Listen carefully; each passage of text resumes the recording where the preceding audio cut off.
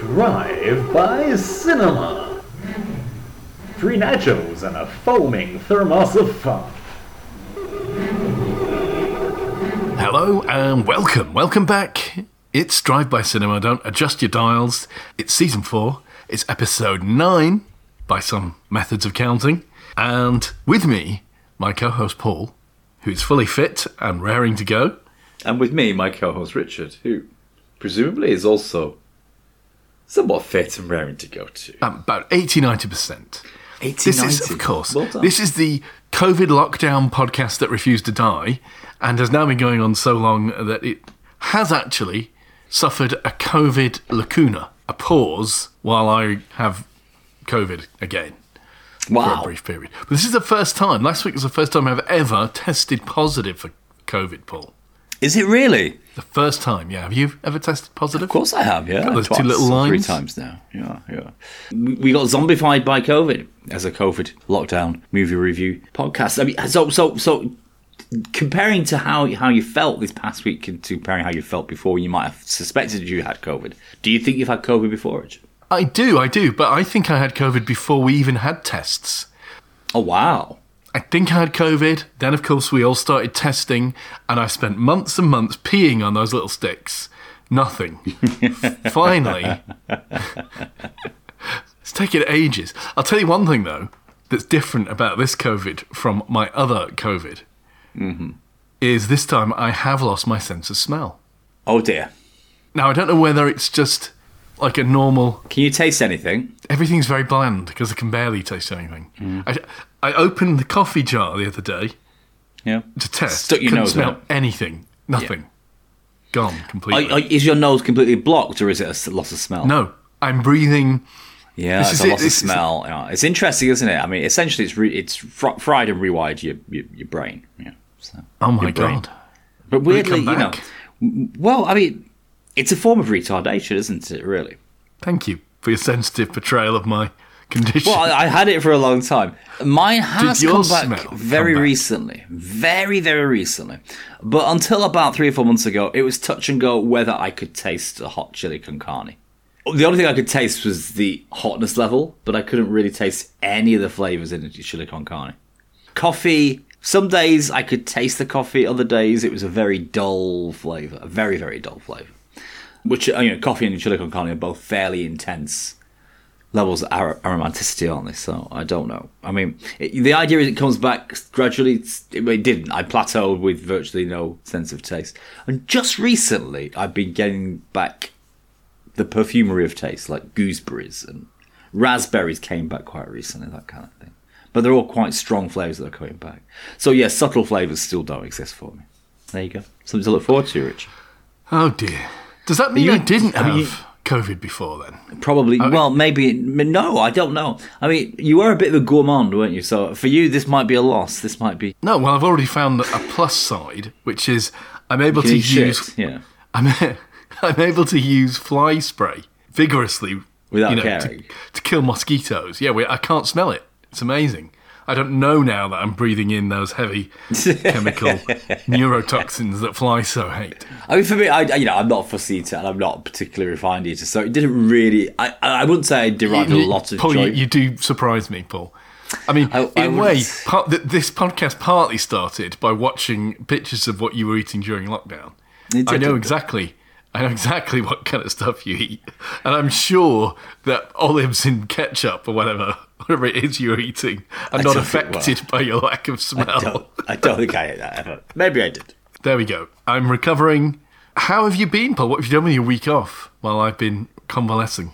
No, I was ill myself. So, well, you're here, you're alive, and you're as rude as ever. So there has to be some good things to be said, Richard. You're still in rude health in a certain sort of way, aren't you? But you said you've been ill this week as well. Yes, with a mystery illness. Yeah, but nowhere near as ill as me, Paul. Well, I thought it was COVID, and I tested it, came out negative. Here's what I learned about those home tests. False negatives.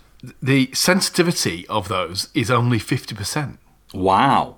It's bad, isn't it? Now, on the flip side, the specificity is about 97. So if you test positive with them, you're positive. You almost certainly have COVID. It's very little chance it's a false negative. Mm-hmm. But yeah, 50% sensitivity. It means if you have COVID, only half the time will those tests trigger. It's interesting, not good, is it? But I'm just saying, is the reason you got this because you had a very busy weekend organising a QED conference, Richard? I did have a busy weekend. I did burn the candles. Were you pressing the flesh? There was lots of people to meet. There was lots of things to do. It was exciting. We were all online. I don't know. I'm fairly sure you didn't watch any of it. But, yep, very busy weekend and very exciting. Meanwhile, in the world at large, what's been going on, Paul? I've been out of it. I don't even know what the news is. Is it the case that HS2 is not going to Manchester, as I said? Right, so you're quite happy about that. You've been agitating against... Well, I'm not happy about it, but I'm proven correct in my prediction. Paul's been campaigning vigorously against infrastructure improvements, of course, for the last couple of years, haven't you? No, is it going to go... No, I don't know why. It's not going to go through your back garden, is it, in Blackpool? Certainly no. If it came through here, it would probably be a fucking hovercraft, wouldn't it? But, of course, everybody has to be up for a modernisation of our railway backbone. I said it wouldn't go through Manchester. It would eventually just be in a London-Birmingham connect. And that's what it's turning out to be. So that's the big news, I think, this week. Got nothing against Birmingham. No one is crying out to go between Birmingham and London, are they? That's the thing. Manchester, for goodness sake, we invented the passenger railway.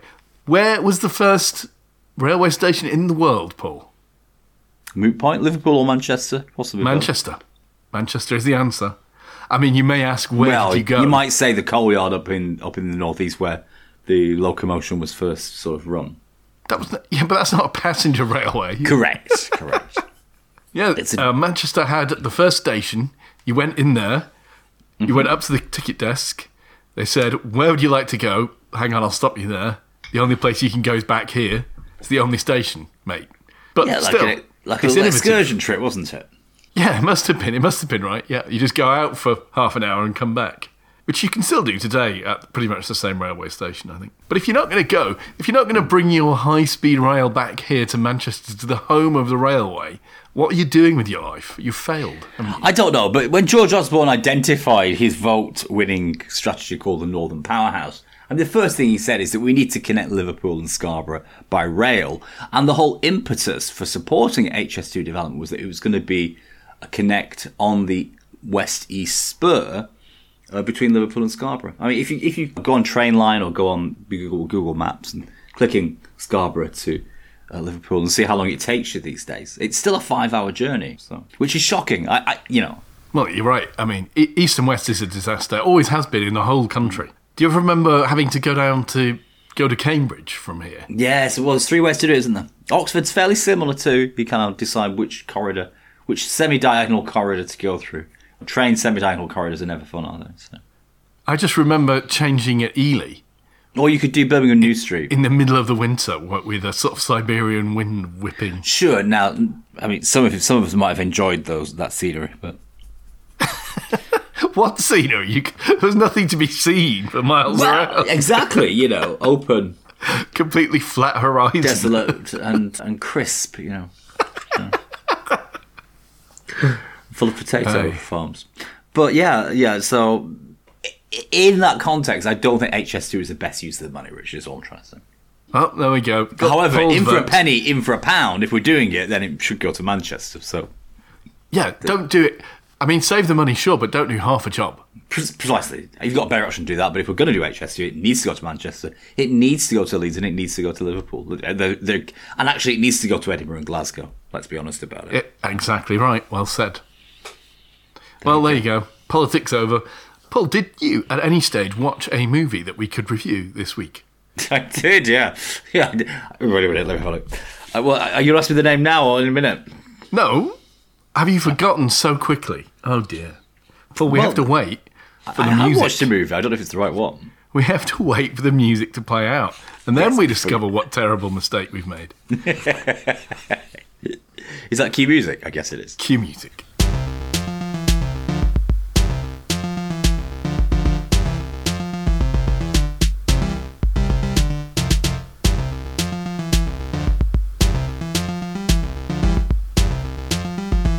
I'm doing a good job, aren't I, of staying lively and animated as if I wasn't terribly ill. It's not the drugs. I'm high on life. This is Richard at 85%. Paul, it's a long time ago now when I watched this movie. What is it? About 3 or 4 weeks. Luckily, I made notes on this, which I don't normally do, as you're well aware. So it's called Psychokinesis, not telekinesis. No. Well, fairly recent, 2018. 18. Netflix original. A Netflix original and another of our Korean wave.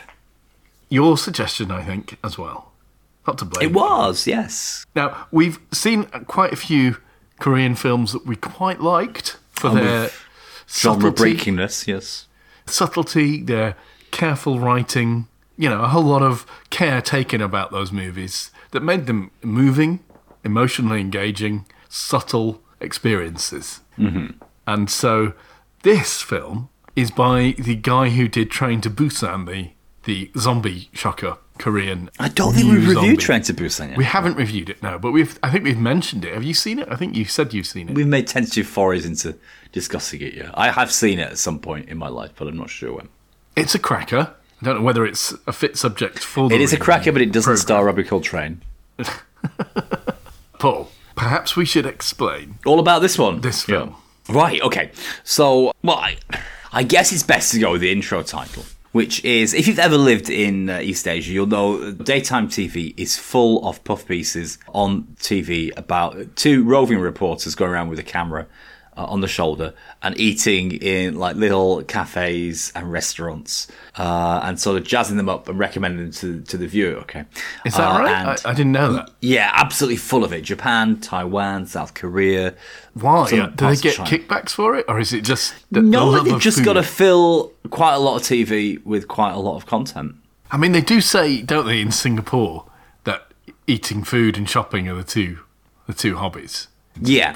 There's recent research showing that East Asian brains are wired much more intensely for food than the rest of us, whether it's cultural or genetic, I don't know.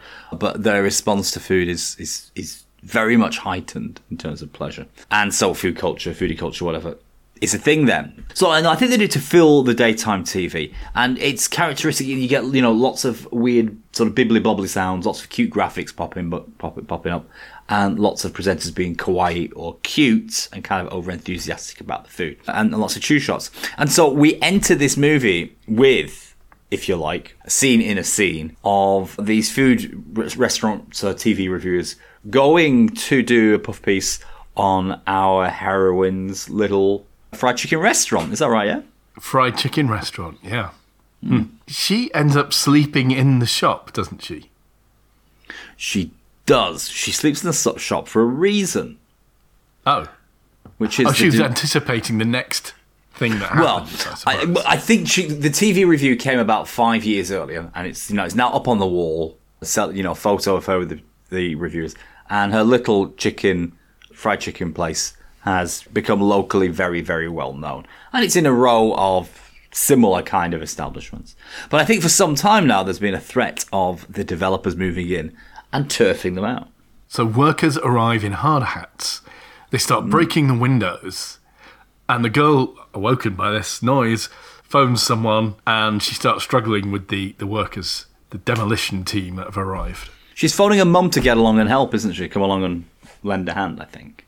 And her mum arrives in a little van thing, one of those miniature vans you get, that can fit down back alleyways, and she drives it through the crowd of these menacingly, workers. Yeah. And they get very angry and they pull her out of the van, and as they do she cracks her head on the curb. Oh, yeah. Just like a scene in Dynasty where they fall in the fireplace. It's a pretty violent beginning, isn't it? And I think we're led to believe that the mum can't possibly make it after that. It was quite a crack on the curb. Quite sad.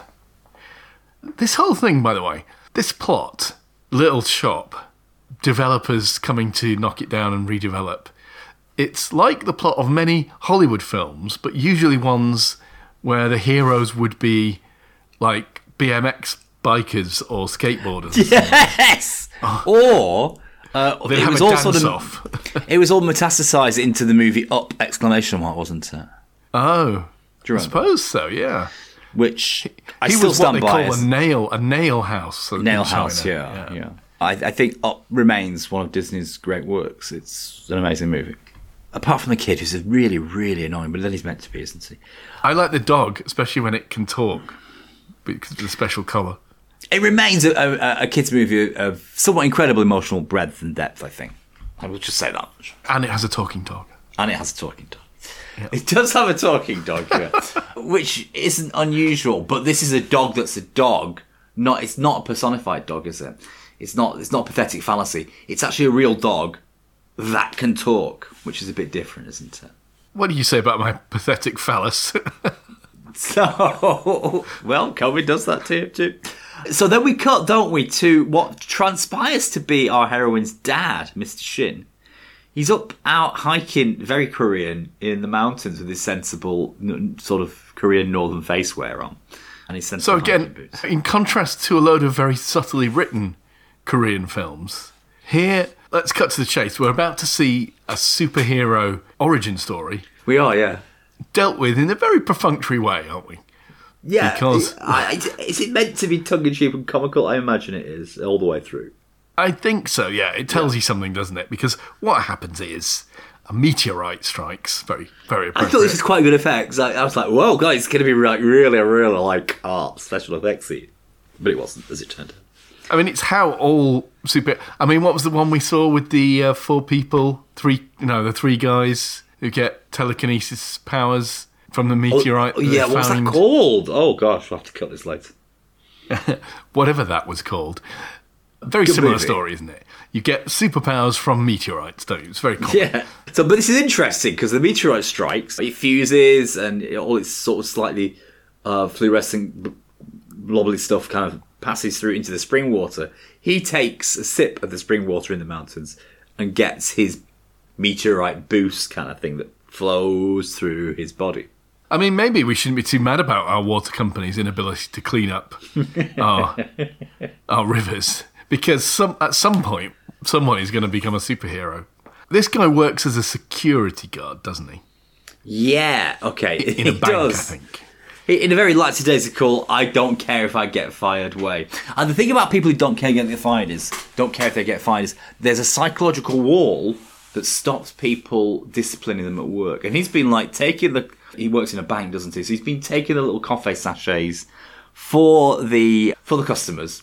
3 or 4 a day for years, obviously. He takes big rolls of the industrial toilet paper home. And, of course, he's been doing this for years because he's got that I don't care insouciance arrogance that stops people disciplining him. So it's just quite comical. He's like saying to the cleaner, this is what I do. You should do it too. And, of course, she's the green hand and she nicks the whole sort of box of coffee sachets and gets caught immediately. Now, hold on a second. Paul. Look, I mean, morally grey area, stealing office supplies. I'm not really sure anyone should be taking toilet roll from their place of work. That seems completely beyond the pale, doesn't it? Because apart from anything else, everybody needs it in the toilets at work, don't they? Pens, you can understand how they get home completely innocently. And also, if you know they get home innocently, then you can take them and pretend you took them innocently too. So that's a real grey area, isn't it? Yeah, and pens are disposable items and they're cheap. They are Bics. They're about 18 pence each at the moment. So. And the Bic hasn't really changed since its invention in its design. Would it still work without a little hole in the shaft? No, it wouldn't, because the air pressure would reduce, wouldn't it, as the ink went down, and it would start to suck the ink backwards. So it's an essential part of the whole thing. You don't approve of him taking toilet roll? I don't approve of him taking toilet roll, but the coffee, completely different story. Surely, if you're employing security guards, you want them sharp and alert and awake at all times. I mean, they should be supplying them with coffee. It should be a basic provision. I mean, in this country, obviously, I think you legally have to give people tea breaks, don't you? I don't know that you... And there must be a kettle location. There must be some form of reheating arrangement in a kitchen area. You must have a separate kitchen area in every workplace. I'm not sure you have to give them tea. No, you have to give them the means to make tea, though. Yeah. i.e. kettle and water. But if you're employing security guards, giving them instant coffee seems like a very sensible... No-brainer, yeah. Completely. And he wasn't taking it home. He was keeping it in his little drawer so he could make coffee at work. I think I'm not sure that's even morally grey. I mean, okay, so they're going to say it was for the customers. Who goes to the bank for instant coffee? True. I tell you, nobody goes to the bank for instant coffee, Paul. Anyway, the poor little cleaner, she's very, very nervous about doing her job right. She does these things, obviously does wrong. She gets caught first time, and he discovers, as he turns, looks behind his shoulder, that she's getting disciplined and threatened with it being docked from her wages, poor thing. But he doesn't seem to care that much, does he? He's kind of like... I think what we're getting here is a sense that her dad, the heroine's dad, has kind of not given up on life, but can't really give two hoots about it anymore. And presumably he's separated from the recently deceased mum. Well, I guess she's going to have to phone him and tell him that his ex-wife is now dead. Is that right, yeah? Yeah, there's going to be, sadly, a reckoning at a funeral, isn't there? But he's, after work, he's drinking soju to calm his stomach pain, isn't he? Which What's he got stomach pain from? Well, because he was drinking spring water. Which presumably is not pasteurised or treated, is it, in any way? Or it could be the super magnetic effects of the meteorite. Well, that's true, but I still don't think you should be drinking spring water routinely, should you? It depends, like, how far upstream the sheep shit is, doesn't it, really? Exactly. You're going to get cryptosporidium, aren't you? If the sheep shit's a good few hundred yards up, then I would say drink spring water. Right, okay. If it's, a clear, not babbling stream, tinkling stream. Listen, I mean, of course, if you're out in the countryside and you desperately need a drink and you're miles away from a tap and you haven't got any water with you, I guess drinking out of a spring seems like a good idea. Option. But do look for sheep shit upstream, if there's any. This is the thing, right? We're not used to it, are we? We're used to very clean water. Mm-hmm. So if you drink water directly from a spring, you're almost certainly going to give yourself the shits. Yes. Aren't you? And if you're in a survival circumstance... that's better than running out, dehydrating and dying. To death, yeah. But if you're just walking casually, that's a bit of a silly thing to do, surely. Unless you're used to it. If you drink it every other week, I'm sure you'll be fine drinking it, wouldn't you? You get used to your, what do they call it? Your microbiome is going to be attuned to whatever it is that's in the water. Is that your notes, Paul, that you're peering at? Yes. Good grief. He's got stomachache anyway. He's taking soju to try and cure it. It's not going to work. We know it's magic meteor juice that's going to turn him into a superhero. As he's doing this, as he's grimacing in pain, he telekinetically disturbs the cup and all of the tables. The outdoor He tables. notes this, but I think he's too drunk to remember it in the morning when he wakes up, isn't he? Can I ask you something else about Asia, Paul? You mentioned the Asian brain is wired to understand. This is recent. I just read it maybe 2 weeks ago. It's interesting. Recent research. If true, it sounds difficult to believe, doesn't it? But there we go. Why is it that many Asian food and drink places have like lawn chairs outside in a way you just don't see? I don't know. It's the same way that I eat olives in tomato sauce, Richard. Apparently, I mean, it's just a different culture that maybe you're just too small-minded to appreciate. No, I mean, the thing is, what you're talking about there is, I mean, there are two great cultures, very, very much street cultures. One in Japan, where they kind of push the whole wooden box down the street. It's got little wheels on. And it kind of opens up, like, was it Camberwick Green, the little machine that opened up to produce a jewellery box? Right. Or was it Trumpton? Great reference. I'm sure everyone listening remembers Camberwick. It was like a little box that opened up and revealed itself TARDIS-like to be something greater. So the box opens up, the canopy opens up, the two sides open up to make canopies for the rain. Uh-huh. The underside opens up to make seating shelves, and then the stacked seats can be pulled out and placed around. So a little box that you can pull as a little horse cart kind of thing opens up to produce a stable cafe business whereby fried food is eaten with usually soju, which is the Japanese version of soju. Now, in Korea, it's something similar, except they tend to do it all in blue tarpaulin. Outside like a subway station, or outside like an MTR or metro, like overland subway station, particularly in the boondocks, like where I lived, as you come 20 miles out of Seoul or 15 miles out of Seoul and you exit into your sort of satellite town, then around the station there are the blue tarpaulin soju drinkeries, which I think we met in the Predator one, which is, often about very simple barbecue food served with more principles. It's more or less about the food, more about the alcohol. And so they're constructed in a more ramshackle kind of homeless kind of way, if you like a make-do homeless kind of shelter kind of thing in blue sort of, I can't describe it as IKEA tarpaulin, do you know what I mean? Like the blue sort of bag material you get from IKEA. Yeah, okay. Which is waterproof and that kind of thing. And that's another whole culture. Now, inside that, of course, they've got little fold-out tables, blah, blah, blah, that presumably is put on some sort of pusher trolley, some sort of simple trolley they push away during the day. It's all done like with cardboard tables covered in wallpaper and then covered in sellotape, blah, blah, blah, blah, blah. It's a very hard aesthetic to describe, but it's very much a cardboard and tarpaulin kind of aesthetic. But it's very warm and very welcoming in there, you know, and it's a bit like a pub, really. It's their version of the kind of closeness that we would describe to the old-fashioned local pub kind of thing. Right, okay. The equivalent is the kind of bench seating you get in a beer garden, then. Something the like wooden that. Bench tables that presumably...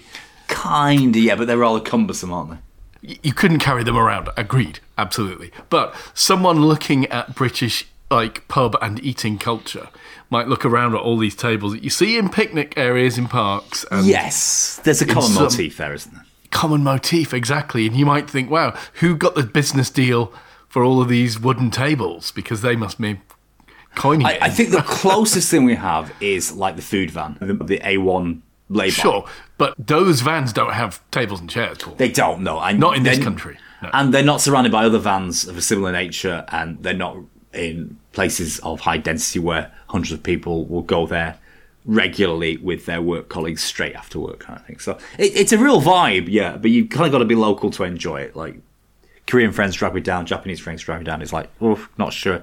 It's a bit raw. Some of the hygiene rating stars might have dropped off in the years kind of thing. Well, I think generally, as long as you're eating something that's just been hot cooked, you know, off the griddle, as it were. True. You're pretty safe, aren't you? Which is why I think street food is okay. Yeah. But, oh my God, I was watching a documentary about China. No, about, what do they call it? Like blowing gutter oil or something. Oh, gutter oil, yeah. Is that what they call it? Or sewer oil? Is, yeah. And this is where Chinese It's incredible, yeah. I mean, they go out into the street and they get cooking oil out of the bin. They'll open the bin. No, out of the gutters, usually. They can do it out of the gutters, but I've also seen... The bin is safer, obviously, yeah. CCTV, well said. CCTV footage of them doing it in the bin, where what they do is they push... They ladle. A colander down into the bin, so all the noodles get pushed aside, and you get a pool. The principle is, do you know the tool that extracts oil from olive oils? No. It's that? Like a press. covered. What do you call those big spoons? Covered ladle. So right. It's like a golf iron ladle, i.e., it's got a cover on, and there's a hole on the upper side. Yeah. Right. So when you push down, all the solid matter kind of separates. The liquid rises up to the hole and falls inside the ladle kind of thing. It's a very similar principle. So what I imagine they do it in a simpler way in China is they use more sort of ad hoc instruments. They push down on the gunk, the oil rises and falls into the sort of little ladle thing. Is that the idea? They just scoop it out from the middle. Yes. They scoop it out. So they're getting this chili oil so that they can put it into the hot pot you keep getting me to go and have. Correct. Now, the actual drain oil is more sophisticated. You have to really sort of dig down there amongst the poo and the shit to get the oh my God, get the oil out. Yeah, but it's absolutely rife in China. It would seem from the videos I've watched. Yeah, the first time I heard about it, because I was in China 2014 or something like that, and the taxi driver was saying like, I don't eat out anymore. I was like, what? He said because of the gutter oil, and I hadn't really heard of the concept. And this is in a part of China I've never been to before. And I was like, what's that? Is that because it's poo around here? And actually I was one of the richest parts of China, I didn't realise. So I was in Nanjing, which is the historical sort of centre of China, the old capital. And he's like, no, it's rife, it's everywhere. He said, I just don't dare eat out anymore. We just get the frozen dumplings in the supermarket and do it ourselves at home. So yeah. And so this taxi driver was a local Chinese guy? I was absolutely local, yeah. And he refused to eat out. Oh my God. You kind of know. There's two things you know in old-fashioned China, maybe 20 years ago. You know when you've been tango. The first is you know when you've had alcohol that is fake and has methanol in. You know. Yeah, okay. Is it like losing your sense of smell? It's, well, temporary blindness, you know. Talk about rewiring your neurocortex. You know, and second, gutter oil, you know. Like, you know when you've had gutter oil. God, it must be rancid. Imagine, like, televisual static going through your brain and having diarrhea at the same time. Oh, okay, enough. Listen, we're talking about Korea here, completely different nation. Yeah, completely different, yeah. Completely different. But we don't need to worry about that. Let's instead focus on what our hero does. Right, okay. So does he get home and start practicing with lighters? He does, doesn't he? Once he sobers up he has to go for the funeral with his ex or his wife, estranged wife. Yeah. At the funeral, oddly, again, this is a BMX Bandits type of thing, the guy who seems to be in charge of the redevelopment turns up. Yeah. Now, he's a hired hoodlum, isn't he, really? We have to assume he's a local gang member. And he's been hired by the well, we only see that later. Well, I didn't figure that out anyway. Maybe you figured it out. I didn't figure it out. It's obvious, I think, from the way that they're giving grief money at the funeral. Right. Oh, because, of course, it was his goons who wound up killing the mum of the girl who owns the shop, whose name I think is Rumi. Is that right? Yeah. Yep. She's obviously angry at these guys even turning up and chucks them out. They throw money at her and insult her, kind of thing. We learn that the plan is that they're going to redevelop their row of restaurants and stuff and a covered market as well. I think it's like a food court, isn't it? Yes, it's a food court. Turn it into a bland, faceless shopping mall kind of thing. Which, to me, it doesn't sound that bad, actually. I think that sounds like a good idea. Yeah. She's got a friend who's a lawyer who is representing all the commercial tenants of that area, all the residents, who are trying to oppose their, what do you call it when... Eviction. Yeah, eviction, yeah. There's a word, though, isn't there, when they buy land off you against your will. Oh, like a forced purchase, involuntary purchase. I don't know what you mean. Involuntary purchase order, I suppose. Yeah, something like that. Yeah. Yes. So they're back defending. I mean, they're getting ready to defend their turf, aren't they? Because they know the goons are going to turn up, with or without white hats, and beat the living crap out of them.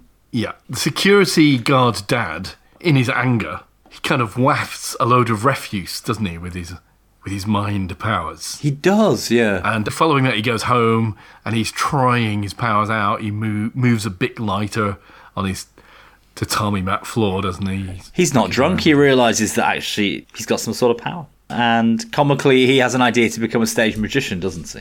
He does, yeah. Because he's made all of the objects in his room begin to fly around. Uh-huh. And he asks his work colleague about how much money a magician can make. His friend tells me about a famous magician making so much money every show. That's right, yeah. Now, all of the shop owners return to the covered market area. The lawyer addresses them and tells them what's going on. And they decide, or they consider, armed resistance against the demolition gang. But this girl's dad tells her that staying to guard the thing is too dangerous. You should get back home, basically. She's angry with him for being a quitter, tells him to leave. He goes to a nightclub owner, tries to show his skills. That's right. And he does a trick by lifting an ashtray. He gets the job, doesn't he? Believe so, yeah. So he gets the job at the Norre Bang or the KTV nightclub kind of thing. Right, okay. I think there's something going on with the lawyer whereby she meets up with the lawyer and he says, look, the autopsy isn't convincing about how your mother died. We can't nail them on that. We need your dash cam footage too. But I don't think this is particularly pursued in the story, is it? There is some kind of legal avenue they're trying to pursue. But also it's clear that the lawyer has got a bit of a thing for Rumi, doesn't he? Yes. He's into her. Her dad comes to see her and he shows her a trick with a tie. Which just looks like a standard magic trick with this piece of string, doesn't it? She's obviously not very impressed. Yeah. He asks her to come and live with him. And she blames him for always running away from stuff and, never sticking things out, not having enough grit, what have you. The thugs arrive. Now, this is a really good hold-off. 40 minutes in, we're only just getting glimpses of his powers, aren't we? We've had, the dustbins being swirled around. We've had the magic tricks. He does do a really impressive trick at the end, but she's got so angry that she ignores the amazing trick and kind of starts cursing at him. So we've got a sense that, he's got amazing powers to come. But I think they held off really well for 40 minutes before we get to see it. And I think we're about to see it now. Yeah, well, he fights the thugs that arrive. I'm using the fat guy gets it, doesn't it, eventually? So he starts tossing them around with his mind, doesn't he? And the fat guy gets it, yeah. So and he basically rescues his daughter and all of the shopkeepers. Eventually, the police arrive. They all end up in the police station. We get some police station comedy.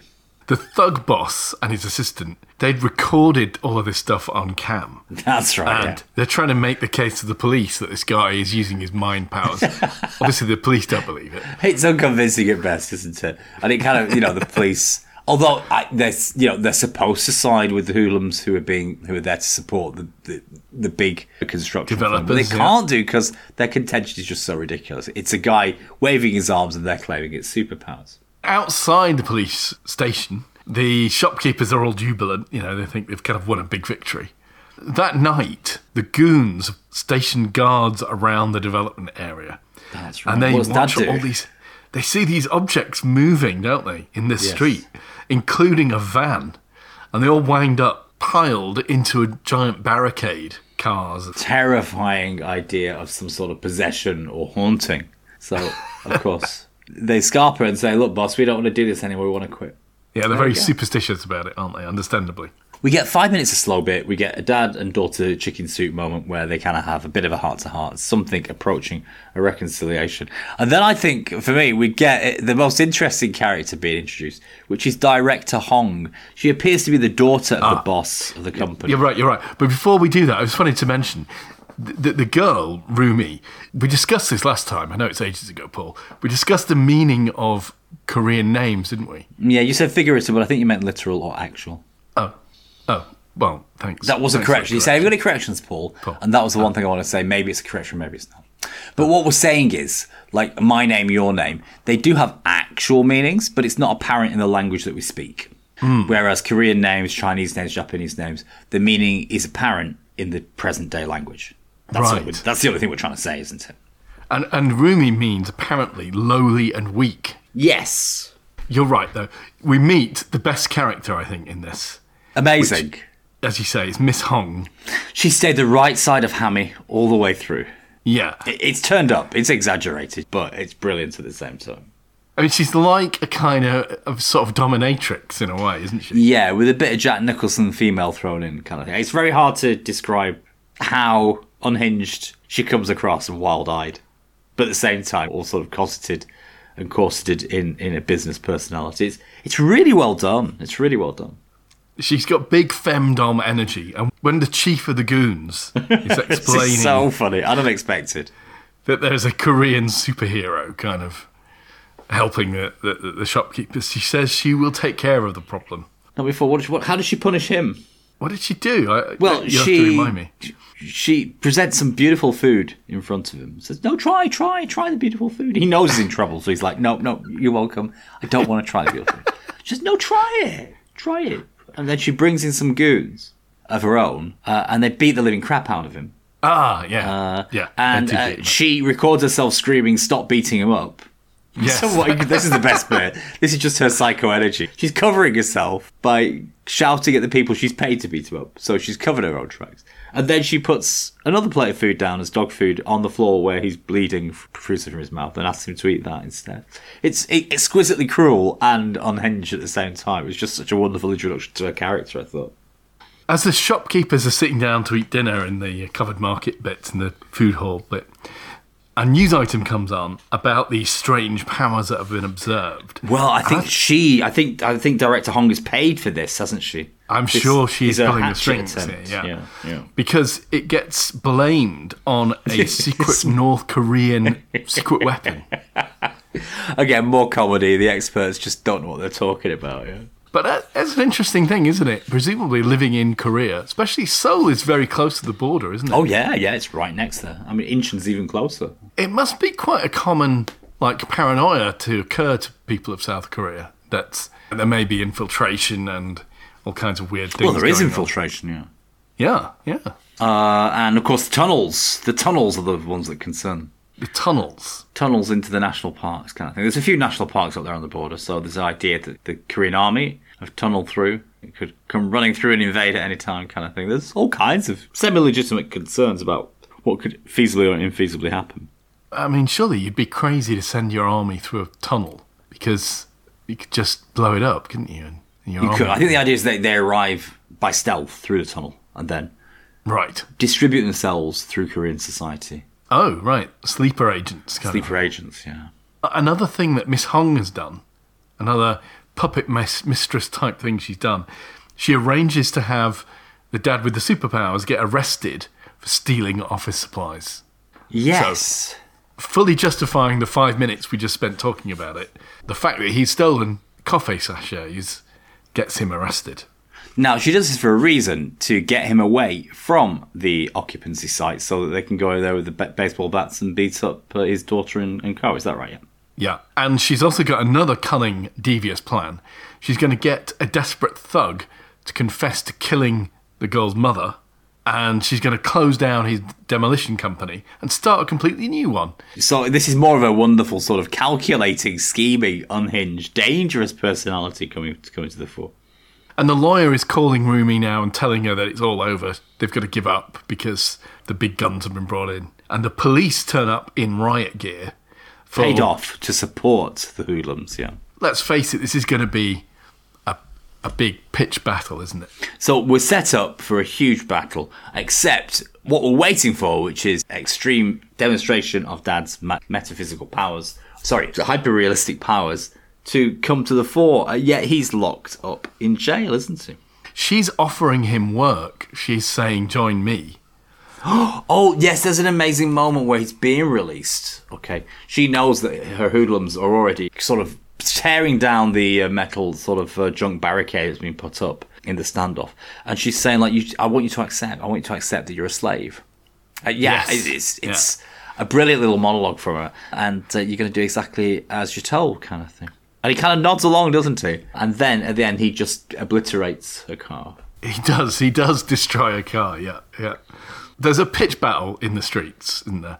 Which is too complex to maybe go into detail, but it is pretty well choreographed. Crate of Molotovs explodes and stuff. Miss Hong has got this habit of leaving her business card. She gives him one. She says that they're very difficult to get and that everyone would kill to get a business card of hers because that means that he can call her up and accept her deal at any time. Certainly Japanese and I guess Korean culture, business cards are treated very reverentially, aren't they? I'm not sure what the deal is now, but certainly in Japan, 20 years ago, without doubt. Yeah. You're supposed to always take them with two hands and read them carefully, rather than as you would in a Western business context, which is just take them and toss them on the table. People throw them at you in the West, don't they? I mean, it was quite a shock coming back to work in a business situation, in England in 2006, 2007. People were literally like frisbeeing their business cards to each other. It was like, wow. Not sure how that go down at a banquet in whatever country. But many of those countries, you when you present them, of course, you turn them text facing down to yourself, facing right way up to the person you're presenting to. Of course. So all that kind of stuff with two hands, and you don't let go until they've taken hold of it. And of course, when you receive that business card, you have to pretend to take interest in it because you're usually at a banquet. Then you don't put it in your wallet, you put it neatly with the other business cards. In your breast pocket, maybe? No, you put it on the table. I think this has probably changed in 20 years. But you put it on the table for more consideration during the dinner, and then at the end of the dinner, you put it away in your business card holder, in your pocket, whatever kind of thing. So there were lots of rules that you could easily offend people by not following. But I'm not sure how much. It certainly doesn't hold for the kids today, because they exchange whatever social media card. So they just ping each other's phones and get their contacts that way.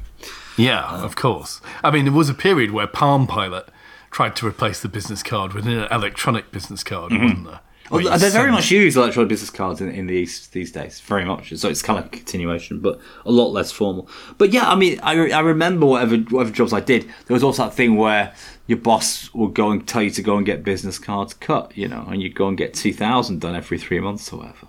2,000 every 3 months? I don't think I've ever had 2,000 business cards in my life. You just hand out 2,000. You go out for dinner, hand them out. You go out for karaoke, hand them out. Go out clubbing, you hand out business cards. That must mean you end up with a lot of business cards. Yeah, just a ridiculous number of business cards. And you don't know who they are. Yeah, it's not like Yellow Pages. I mean, this is the problem. Why don't these countries have Yellow Pages? Because there's no such thing as an alphabet. So what order would you put it in? That's one consideration. And then very soon, I think, they missed the whole sort of Victorian plumbing of Yellow Pages. They went from business cards, which essentially is like, it's almost like Masonic handshakes. It's almost like colour-coded clothes in a cathedral, isn't it? It's sort of monastic. It's very personal, isn't it? It's almost medieval in its approach. And they went straight to the information highway, didn't they? And they skipped all that sort of middle ground of Yellow Page. Interesting. Huh. How do we get onto this? There's a pitched battle happening, isn't there? And the goons are getting over the barricades, and it looks like they're about to kill our heroine, or something like that. All the shopkeepers, they fly up to the roof of the covered market area, don't they? And the hero, he arrives just in time. Just in time to with his magical powers, or what don't you call them, to catch one of the shopkeepers falling from the top of the building. And hoist the other ones across a gap as well, quite magically. He fights all of the thugs and cops with his mind powers, but his daughter gets snatched by No, it's not a helicopter. Actually, it's not a helicopter.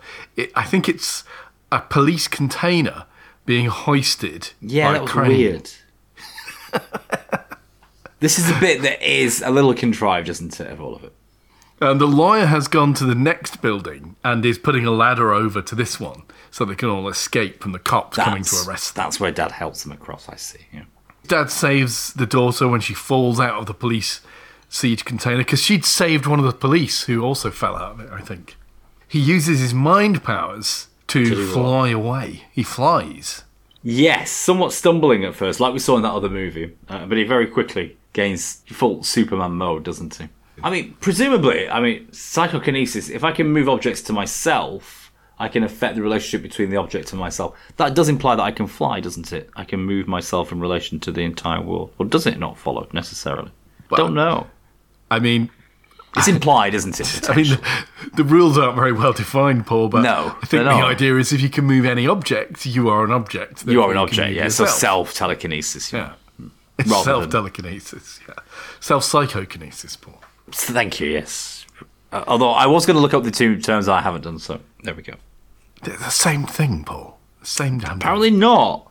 I mean, you'd think so. But look it up. To large, I'm not saying if they actually are or not. I'm saying to large parts of the internet they mean something different.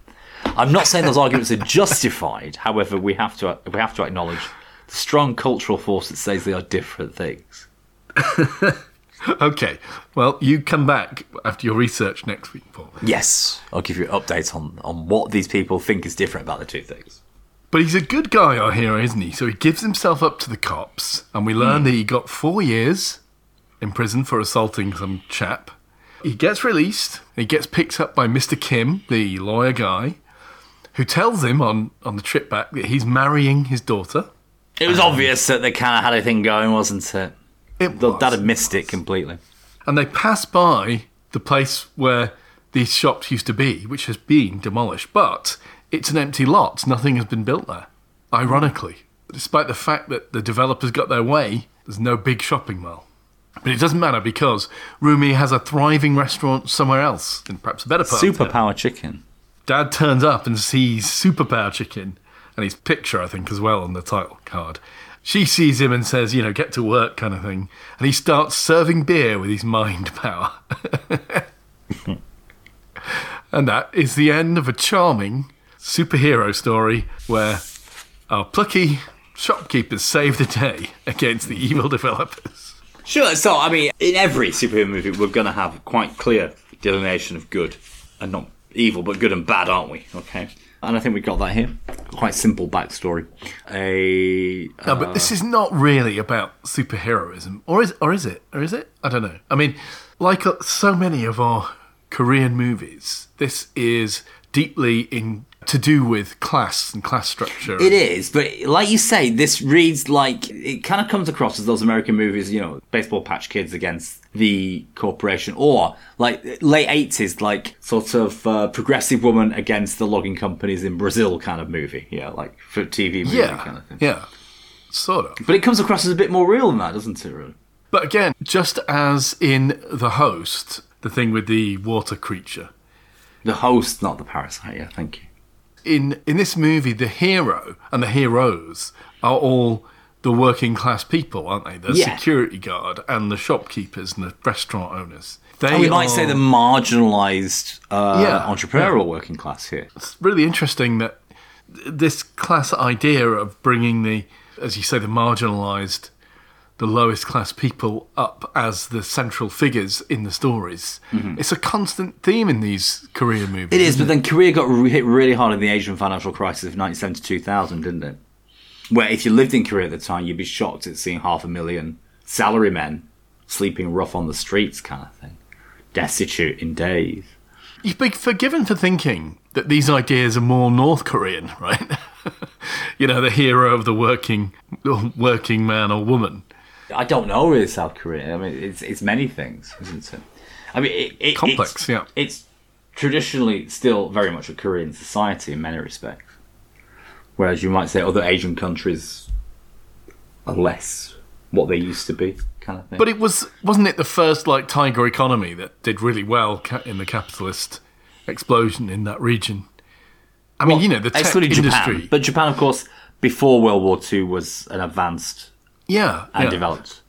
If not modern, it was certainly advanced and developed. It was medieval in some respects from outside perspectives, but it certainly was advanced. So, I mean, excluding Japan for that reason, although it was wrecked into World War II, it still retained a lot of its knowledge and skills and intellectual manufacturing capabilities, at least. So, excluding that, I guess you would say South Korea. I don't know, South Korea stayed poor until the 70s. I mean... But look at it now. Look, Samsung and certainly, yeah. Big tech industries that have emerged from South Korea. But this is the other take I think that makes this movie have more real resonance than a progressive woman fights the Amazonian loggers kind of thing. Is that the chaebols dominate?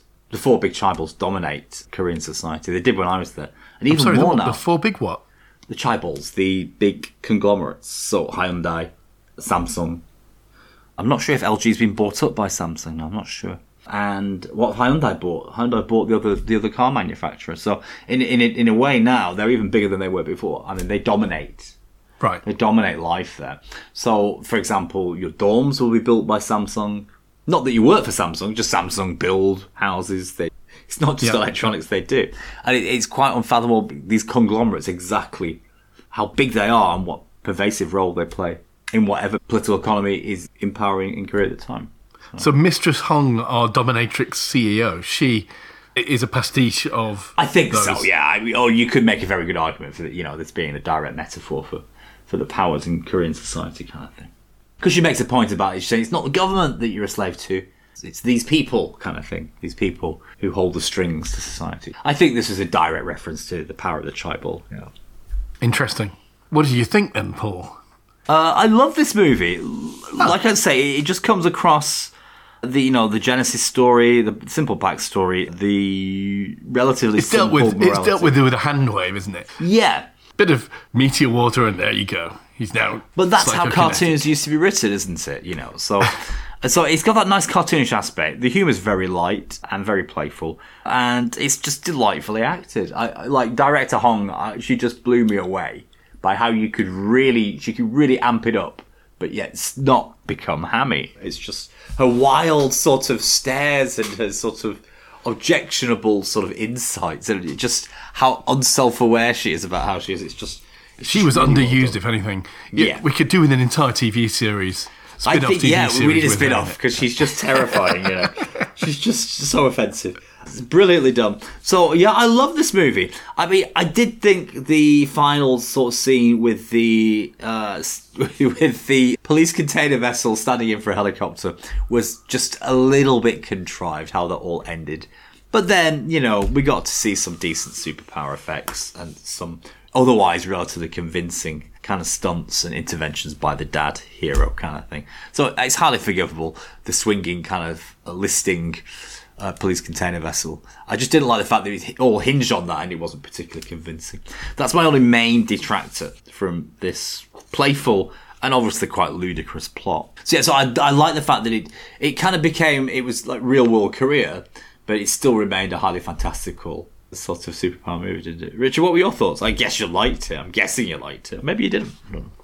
I liked it, but in contrast, like I say, in contrast to the other Korean movies that we've seen, which have been moving and emotional. Yeah, this is much more whimsical, isn't it? Yeah, this comes across quite different, doesn't it? It hits different. It's fundamentally light-hearted, isn't it, I think? Absolutely, yeah. Except in Korean, anti-Hollywood Korean style, we have a death of a near and dear one. The mother, somebody has to die. Tragedy must occur. Real tragedy must occur in Korean movies for them to be Korean movies, yeah. So how would we rate the acting? I love the acting. Dad, I thought, was really convincing as a kind of slightly disgruntled middle-aged man. Very similar character to what we see in The Host. And you're right, yeah. Who suddenly sees opportunity and is transformed by it. I think he took that central theme and carried it well.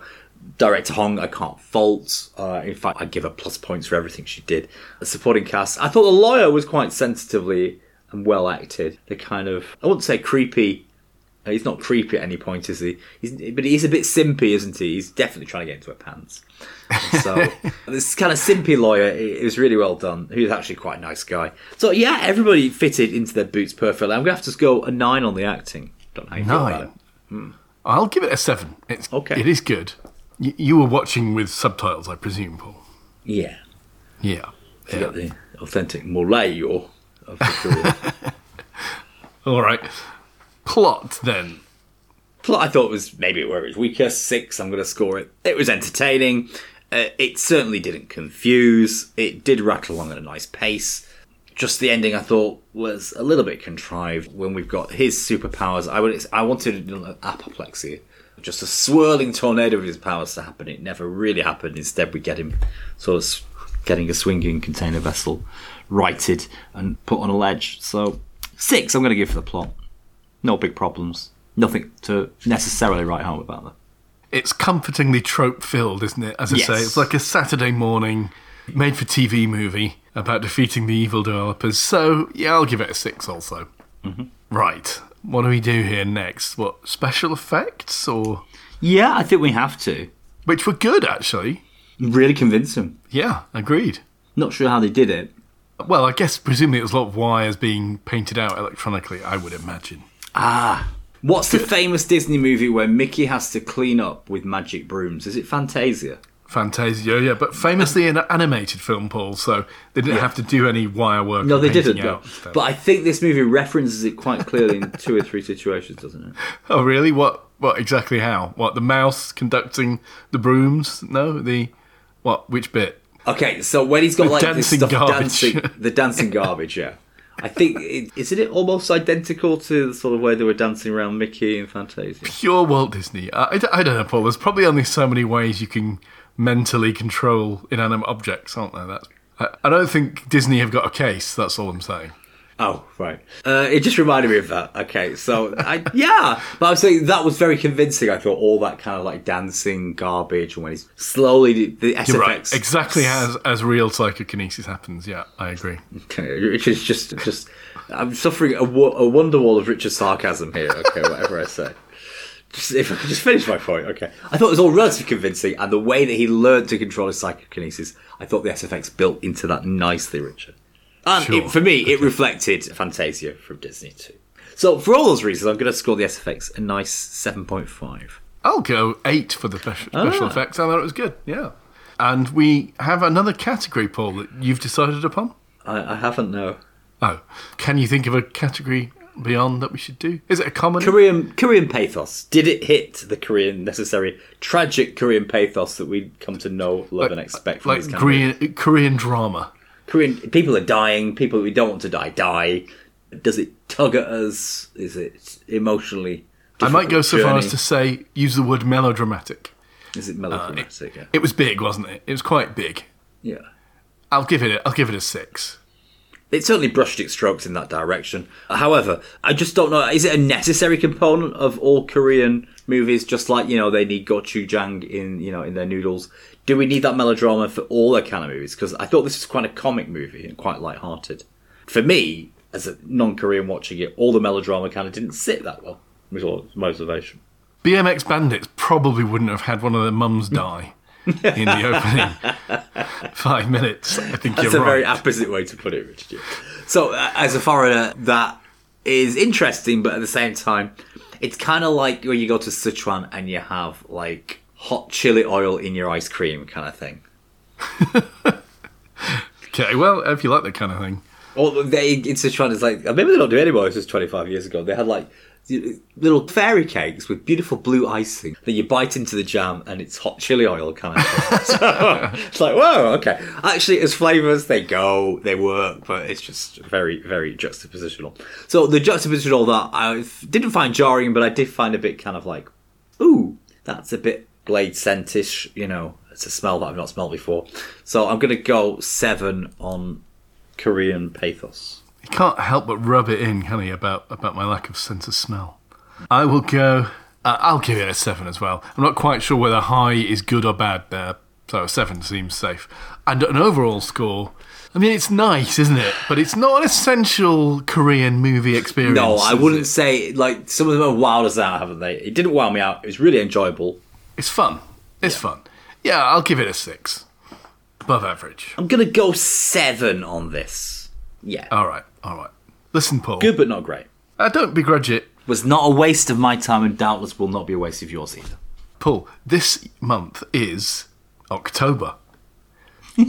Famously the 8th month of the year, I think. Yeah. And it is the month of Halloween. I think we should therefore It is the month of fireworks. Amazingly, here in Blackpool, we have the World Firework Competition. So, no. What? Yeah, we have the World Fireworks Competition every weekend. Every weekend? Every weekend, you know, we have the heats. We've had the heats. We've got more heats. And then we've got a big final coming towards Halloween, I think. That sounds actually loud. quite awful. But in Southport, 2 weeks ago, because, you know, they kind of compete with their air shows and their firework competitions, they had the World Audio Firework Competitions. Ah. So what's the Blackpool I could hear ones? really, really clearly, actually. Many people thought it was earthquakes. It was 8 miles away as the crow flies. Yeah, so that's not necessarily visual like in Blackpool. That is just very, very loud fireworks. Do they issue blindfolds for everyone so you can fairly judge it? Yeah. But Blackpool one is visual too, is it? It's visual, but it happens to be loud. Happens to be, yeah. And we'll guarantee that you get gridlock for 2 hours every weekend. Wow, very practical. Enjoy that. No, I was thinking of Halloween and the witching hour and all of that stuff. Yes. So it's horror movie month, I think, except for when it's not. And so I'm going to suggest that we watch a famous horror movie. Do so. British, even better. Eden Lake. When you say horror, do you mean comedy that actually isn't funny and isn't horror at all, like we watched the other week? No, I actually mean... A scary movie. I actually mean a movie that's regarded as one of the bleakest. Really? Yeah, a bleak horror movie. Eden Lake. No redeeming luckily, qualities. I think I've just started watching this. So that's Quite by chance. Quite by chance. We didn't plan that, obviously. No. So, next week, assuming we're both well and Paul hasn't come down with COVID, because there's a new variant He's going pushing around. this on me. Thank you for listening this week. Next time it will be Eden Lake. Until then. Until Goodbye. episode 10. Ciao for now. See you in the next one. Bye.